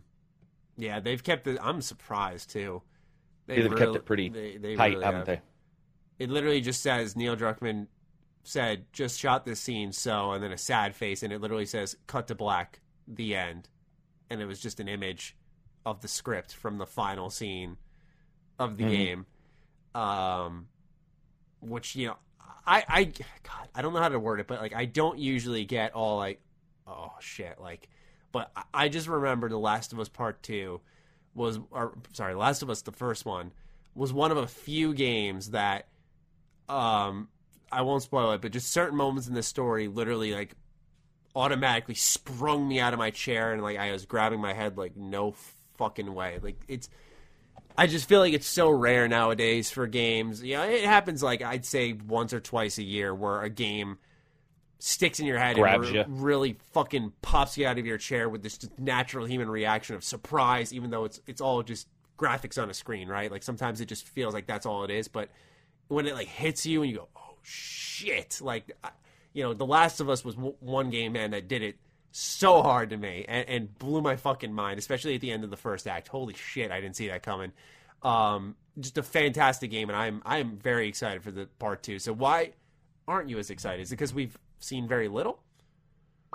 It's because, unlike you, I think I only know one other person who feels the same way I do about the story. But I felt that it's going to sound gross, but it shot its load right at the starting. You know, I get that. And from that point on, it was hard for me to be like, that's a pretty poignant starting. And I get why they did it, but sometimes when a show sometimes it pays off. Say John Wick. Like, John Wick loses his dog, right? And the rest of the movie is just about him fucking mowing people down. That worked. But it also worked because he wasn't highly emotional from that point. Well, the emotion was a revenge. There wasn't the up and down. The problem with a up and down story emotionally is if the front end is really high, the rest for me has to somehow be higher, and it never did. It never got to that point, which is to indicate that the starting's really good. Very good. It just, after that, it wasn't as much. And so to me, I don't even know. I mean, I'll return for it for review if I get a review code, but if I don't get a review code, I probably will not even experience it. I'll probably watch a video of somebody playing it or talk to the people in the Discord. Like, it just, unless, like, one of you guys is like, dude, the gameplay is, like, fucking knocking out of the park or something like that, then there's a chance. It seems like it'll knock it out of the park in a way where it just feels very real. I mean, we saw a snippet of true graphically where some of the shit that Ellie did, I mean, I don't believe that's, like, final product stuff, but some of the shit that she did and the way she just naturally interacted with the environment around her as she fought, holy fuck. It was so crazy what she did. It was definitely crazy enough to make you question, which is cool. That's the good kind of crazy in a weird way. And the skeptic in me says, question. Like, all right, it's probably not the final product, Matt. So if it is, oh my god, that'll be crazy. I keep saying crazy, but holy shit, like that's what happens. A game gets so good, it just neuters your vocabulary, and you're like, well, how else do you describe this? I mean, I think it's awesome, people. It was just one of the very few. I know people who don't like Bully, right? And I like Bully. I just think Bully's insane, but I get why people, for some reason, just don't dig it. I know a lot of people who like certain Uncharteds and don't like the others. So sometimes it works, sometimes it wasn't. Yeah, I get it. So, I mean, I'll just probably wait. Also, since we don't know anything about it, I will need to see more gameplay. Because if, like, the gameplay, it's a little bit like Days Gone, where if you haven't played it and you see the trailer, you'll bad or good. Just and that's sort of how I feel with this one. Is just like I got to wait until I see more of it to sort of even draw like, what is it going to be like? Is it going to be super story based? Is it going to be like Uncharted, where it's like a mixture of puzzle and climbing? Like you never know. Enemy design will be important. Absolutely. Oh God, very important. Now that I think about it. Yeah, I know what you mean. The thing is that the clickers, I think they're called, right? Yes, the clickers is what they're called. Those were fucking terrifying. But I've kind of lost my taste for, like, one-hit kill enemies, because it feels like, especially when you encounter them in stealth segments. You know, I don't mind repeating sections. I should mention that first. But for me, it feels very PlayStation 2, Xbox original generation, when you have to repeat stealth segments because you got caught by someone, or because something one-hit kills you. I feel like gameplay should always be open-ended, where you can constantly react to the situation around you. Not that you can't die or that you can't restart, right? But that it's not just game over if you get caught, because that's where it feels very dated and old. And I think that might have been something that could have, I don't know, but bothered you with The Last of Us 1, because I'd say that was its one gameplay flaw. I thought that the parts with the clickers, you could usually maneuver around. It was intense, and it successfully achieved what it had to, but it still, I think, felt very old in that sense, because it would send you back if you fucked up. And it was more about, I think the action in that game is just more about getting you to the next cutscene. Yeah. Where this one might be, since it looks so good, maybe this one will be a little bit more about, like, allowing you to engage in, those cool elements during the game. And then also the cutscenes are awesome, which could then elevate it even, way above the first one. Also, sequels that's the reason why I like sequels. Because a lot people diss on sequels all the time. Fucking dude, to me, that's where a company looks and says, hey, we got away with it. People loved it at the time, technology-wise. It was impressive. What do we need to do now? Right. And then they nail it. So this could actually be the one that ends up causing me to be like, what the fuck? And maybe even return to the original. Yeah, curious how they create new gameplay systems, because Last of Us 1, was created during a time where we didn't see a ton of crafting in games all the time. Because you had the backpack, you could take a knee and put like a nail in your plank, or you could create a Molotov real quick on the fly. And it was all done in real time, or you could create like a can grenade that shot out nails, something like that. And that worked really well for its time. But nowadays, we see it so much. It's like, what does The Last of Us Part 2 do? Do they offer new weapons, like a crossbow, for example? And now you can craft your own bolts, and that kind of allows for something familiar but yet new feeling, because I feel like not enough games use crossbows. But anyway, personal bias on that aside, I feel like that's an element of the gameplay they're going to have to really try to drive forward, because I don't feel crafting is as I guess like that unique anymore. Yeah, it's unique, but like the item management has sort of lost the sizzle. I feel it was really cool to see that in those types of games back then, but now it's every game's doing it. Because look, I mean, it's like Resident Evil when we were kids, man. You'd be playing it and you'd be like, "Oh, you got to work on your inventory," and now you're like, "I don't want to work on the inventory." Yeah, you grew out of it. It was cool for 1 or 2 games, and then all of a sudden you're like, "Nah, I'd rather not." So. Yeah, well, hopefully it comes out within. I doubt it's coming out this year, but I would love to see it. Really? So what do you think? Next summer? Maybe a summer game? Because it could do well as a summer game. Yeah, I feel like that's a game that and Ghost of Tsushima, I feel like those are 2 titles they really don't have to rush out.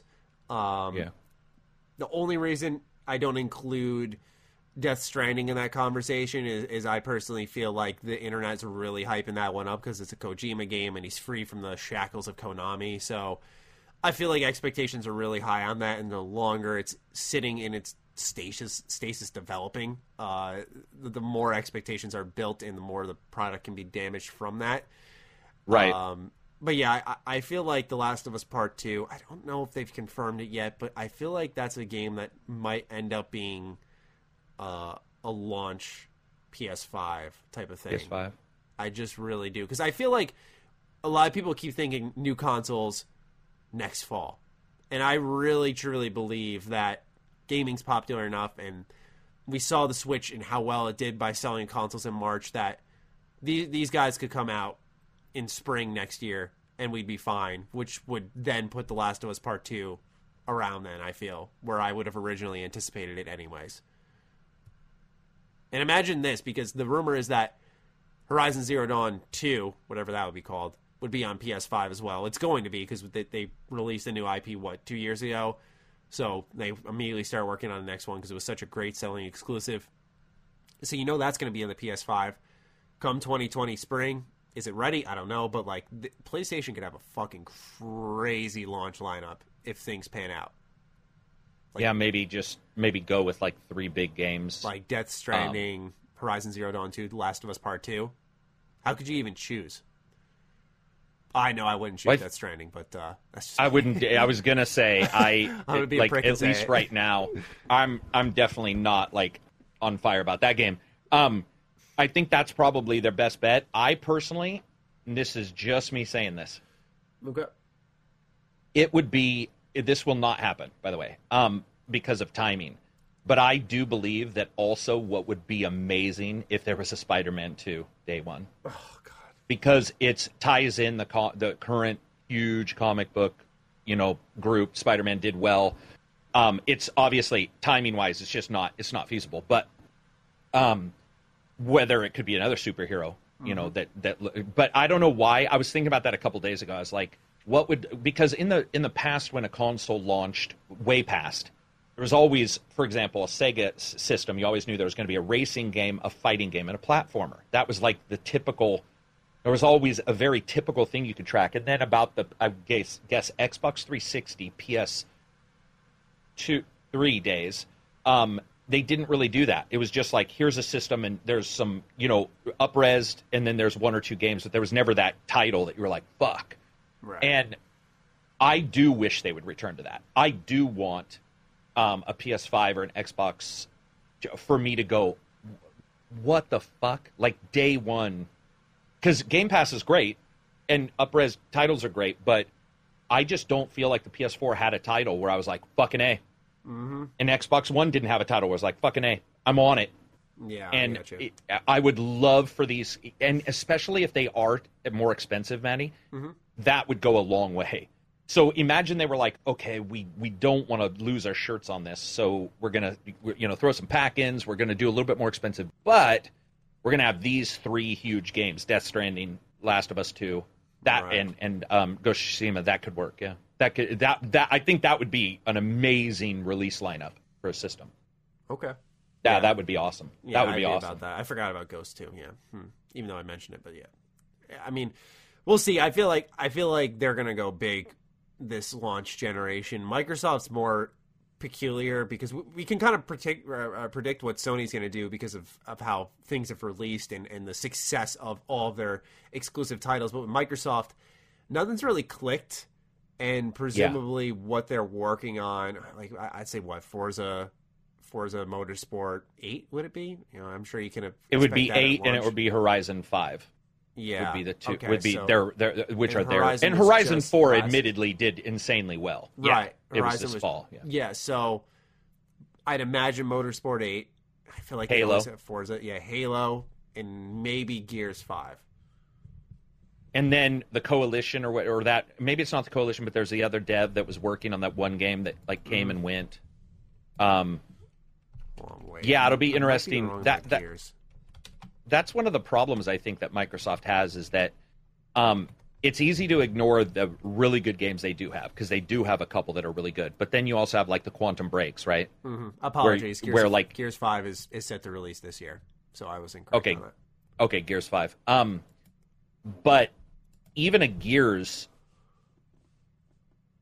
I would like something really surprising.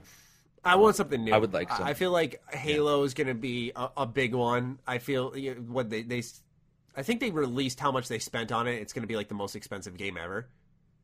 In the I don't care about that. Yeah, I'm just saying, like, clearly they're trying to do it all. Like, yeah, they care. Yeah, right. Battle Royale. We're going to see a big story, presumably those RPG elements that a lot of us were speculating about based off rumors. I feel like you're going to see all of that, which is more so why Microsoft's going to absolutely backpedal on what they said about not putting Battle Royale in Halo because they spend so much money. The only Battle Royale we care about is the Battle Rifle. Yeah, was what they said. The only BR we care about. Yeah, and I was like, just you wait. Wait till you see that Apex and Fortnite money. You're going to be like, whoa, hold on. Halo's popular enough. But yeah, I'd like to see something new.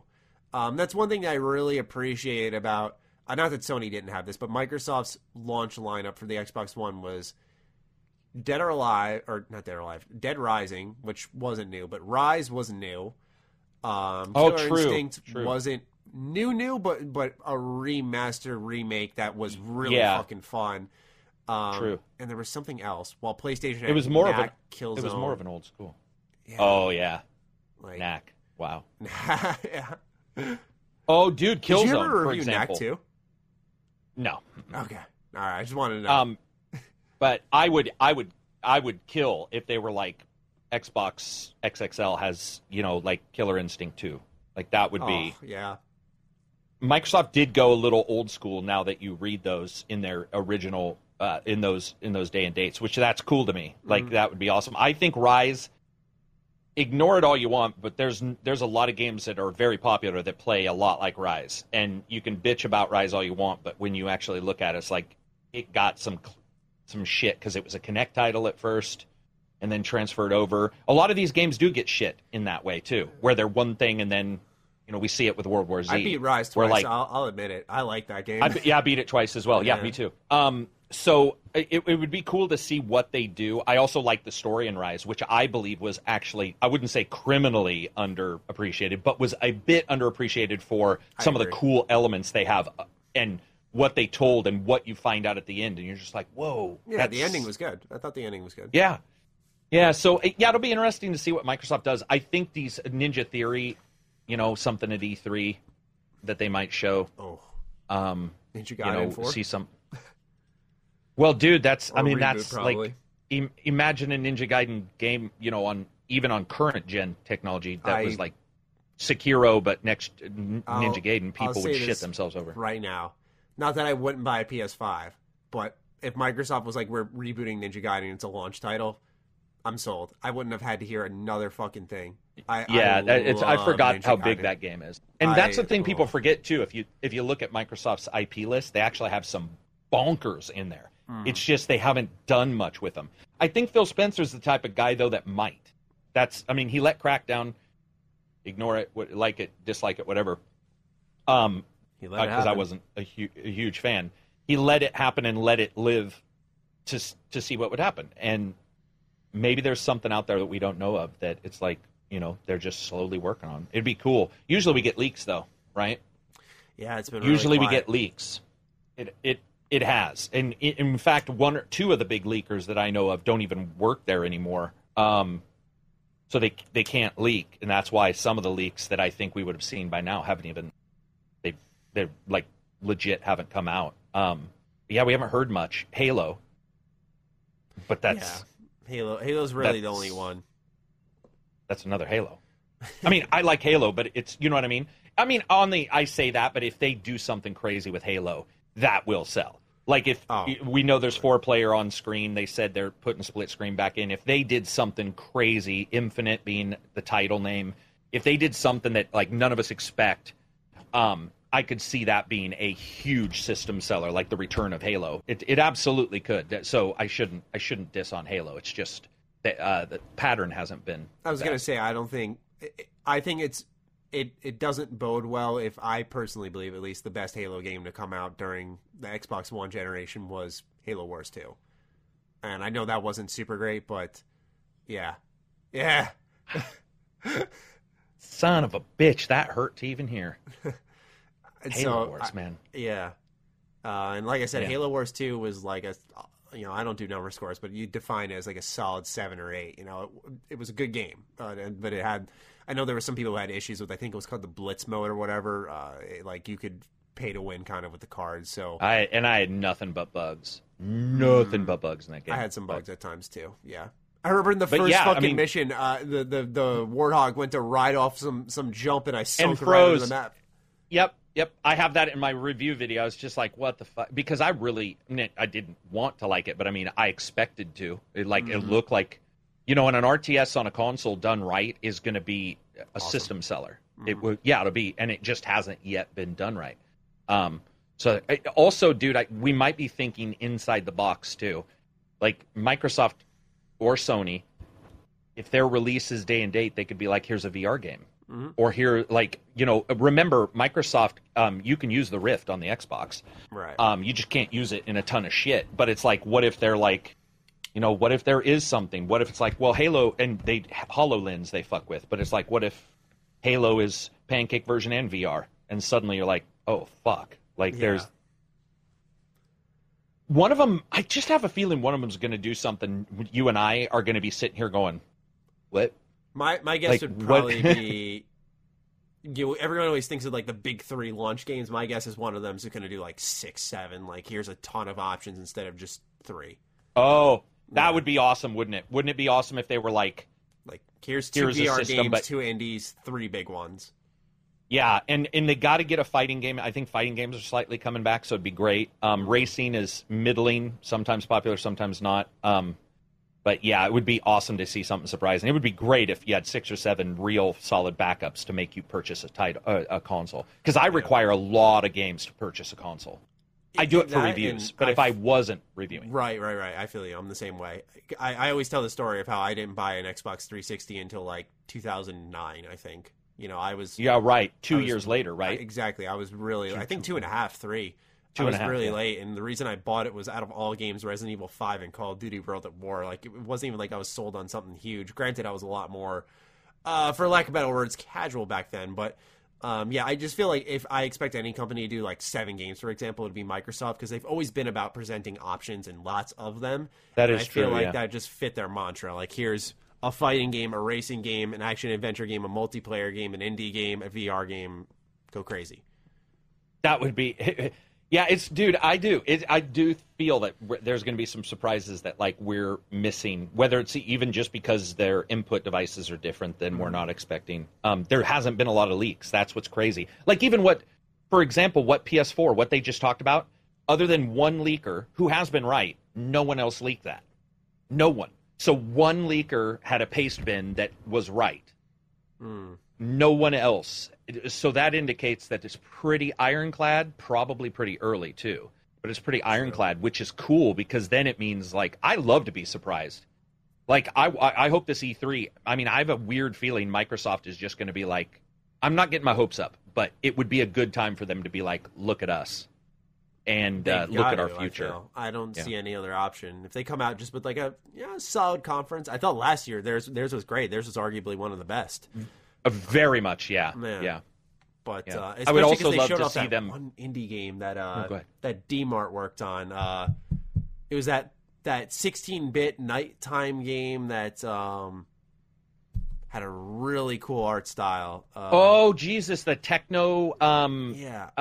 Yeah, it's not out yet, but Babylon. No, not Babylon, but yeah, I know the one you're talking about. Yeah, man, that game looked awesome. That was one of the games that was shown off at Microsoft's, and CD Projekt Red working with them. You know, Microsoft's going to bring out more of that this year. They got to come out swinging for sure. There is that one rumor, and it went away.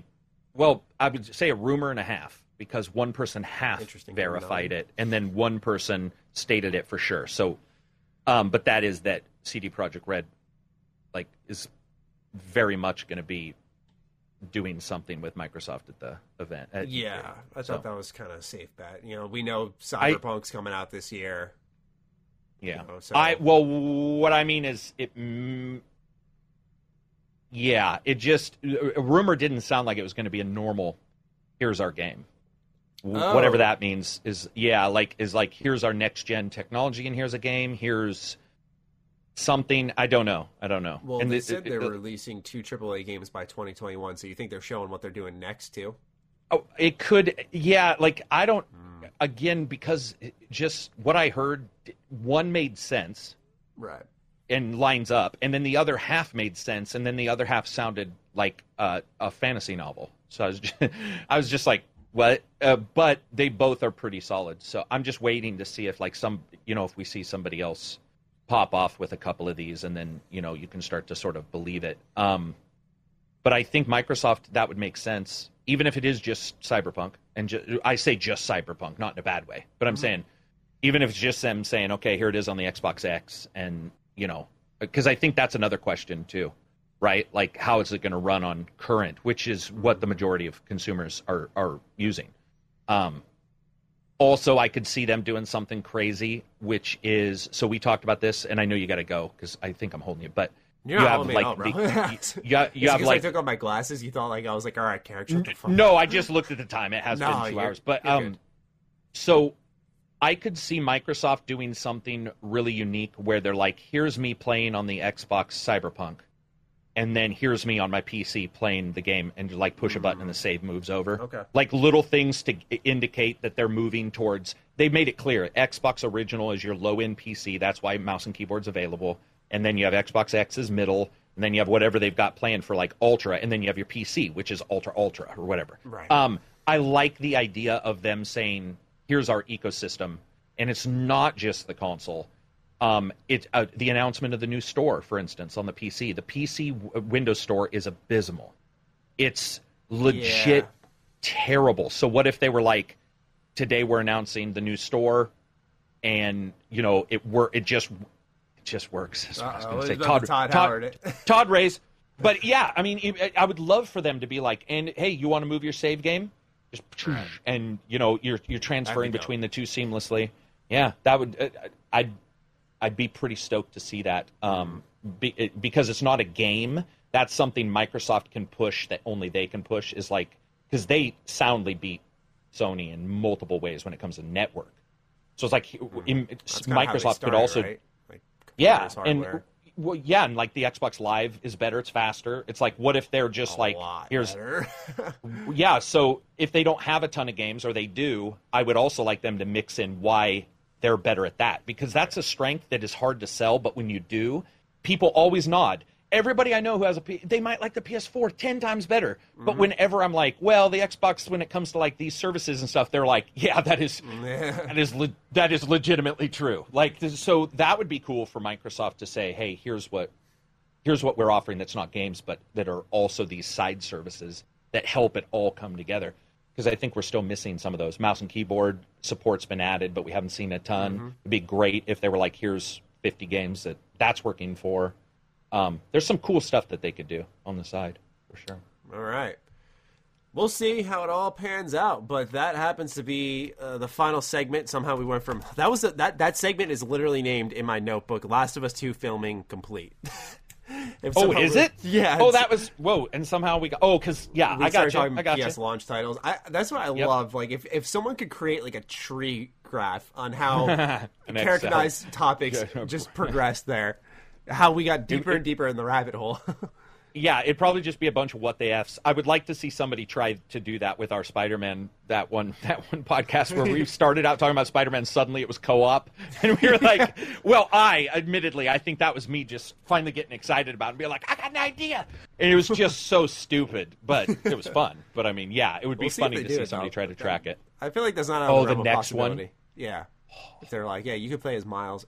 Fits the story, right? It does. Yeah. It does. And Mary Jane dies. It'd be amazing. Oh, hopefully she dies right at the start. Sorry, I hate Mary Jane. Anyway, next week is our big episode 200.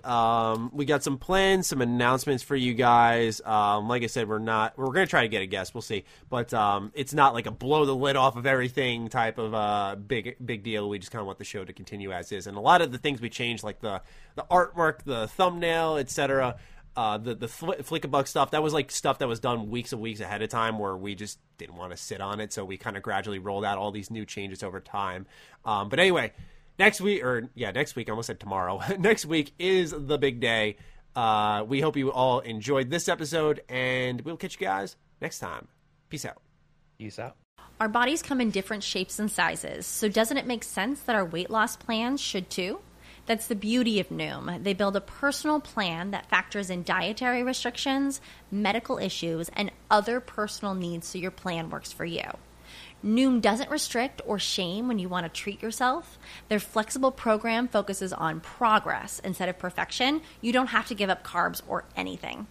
And with their daily lessons, you can learn something new about your food choices every day. After just a few days of using the app, I learned how to recognize cues for overeating and how to choose the right foods to feel full. Stay focused on what's important to you with Noom's psychology and biology-based approach. Sign up for your trial today at Noom.com. That's Noom.com. And check out Noom's first ever cookbook, The Noom Kitchen, for 100 healthy and delicious recipes to promote better living. Available to buy now wherever books are sold.